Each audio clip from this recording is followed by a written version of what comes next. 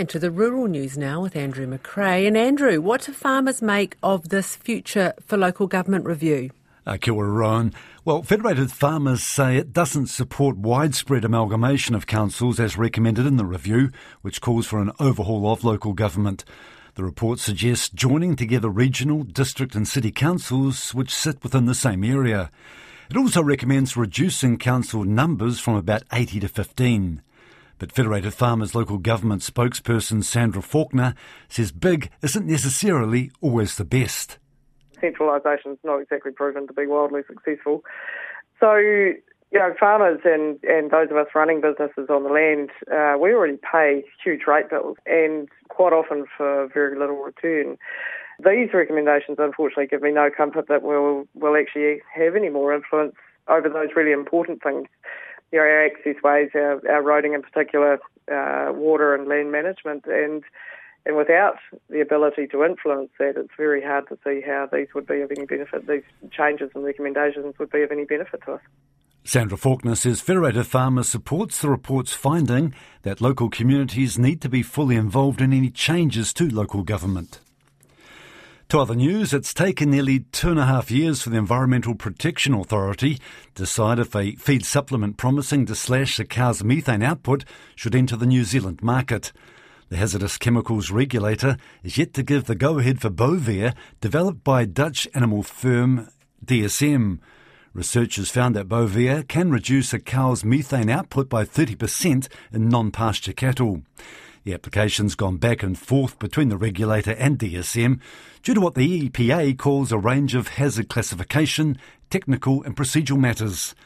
DSM's application has exceeded the average wait time by about a year. Industry body Animal and Plant Health raised concerns the regulatory process for new agrochemicals had become more challenging in recent years. Furthermore, National's horticulture spokesperson Sam Uffindell says it's taking too long to make these decisions and it's costing the industry. We need to cut red tape and we need to make sure that we're acting in a way that improves our crops and reduces our impact on the environment. The EPA's got a big role to play and currently they're not playing it. The EPA says the final documents for Bovaer are being reviewed and an assessment is due by the end of the month. A top iwi boss is warning climate change is impacting kaupapa Māori food and fibre production across Te Waipunamu, the South Island. The chair of Te Runanga o Ngāi Tahu, Lisa Tumahai, kicked off the Transforming the Global Food and Fibre System Summit in Christchurch this week.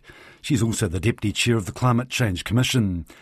Ngāi Tahu is heavily invested in farming and other ventures like manuka honey, seafood and fibre. Ms Tumahai says climate change is affecting its mahinga kai, or food gathering resources.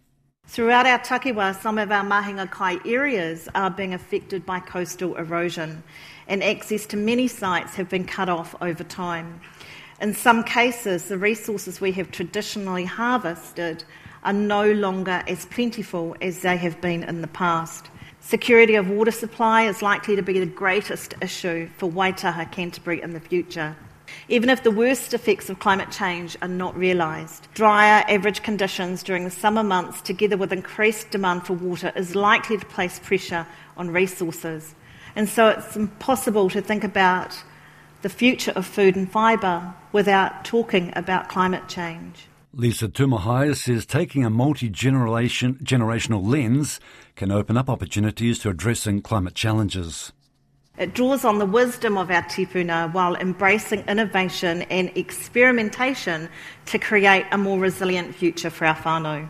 When we think about the generation to come, we need to consider what we are leaving for them. Delayed action on climate change will only increase the price that future generations will have to pay. And at the summit, a food, fibre and agri-tech challenge was won by Gladfield Pellet Consolidator of Dunsandel for its waste minimising automation. A Denmark-based dairy cooperative has drawn criticism from its farmer shareholders after it announced plans to launch a plant-based butter. Arla owns Lupak, which is a well-known butter brand across Europe and the UK, but is looking to expand the brand into the plant-based space. Monique Steele reports. The cooperative says it wants to launch a plant-based spreadable product into the UK next year. But dairy farmers in the two countries who supply milk to Arla are concerned, telling Farmers Weekly UK it could put the reputation of the Lurpak brand at risk. Arla milk supplier Gary Mitchell says farmers are shocked Arla has decided to launch a plant-based alternative at a time when its nearly 9,000 suppliers are beginning to produce milk more sustainably. Its Chief Commercial Officer, Peter Gyortz-Carlson, defended the plans, saying milk will always be at the heart of the cooperative. High volumes of beef currently being exported is causing prices in the US market to drop. Monthly beef export figures have risen to levels not seen for 8 years. Senior analyst Mel Crode says in May shipments reached just over 59,000 tonnes, almost 10,000 tonnes more than the same month last year. And she says the product is competing with ramping up supplies of Australian beef into the US. Other than just pure volume, the main point of interest was our heavy reliance on the US for manufacturing beef. We sent more than double the volume to this market last month, just nearly 19,000 tonne versus 9,000 tonne last year. So it brought that market share for the month up to 69%. At the same time, we also saw Australia pushing an extra nearly 6,000 tonnes of frozen boneless beef into the US versus last year.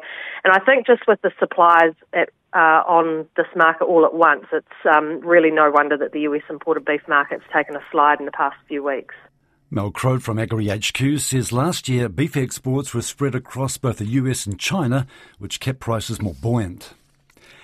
Dairy NZ has appointed a new chief executive. He's Campbell Parker, who's currently CEO at GEA Farm Technologies NZ. Mr Parker replaces long-time chief executive Dr Tim Mackle. And Mr Parker will take over the helm of Dairy NZ in October. And that, Rowan, is Rural News for now.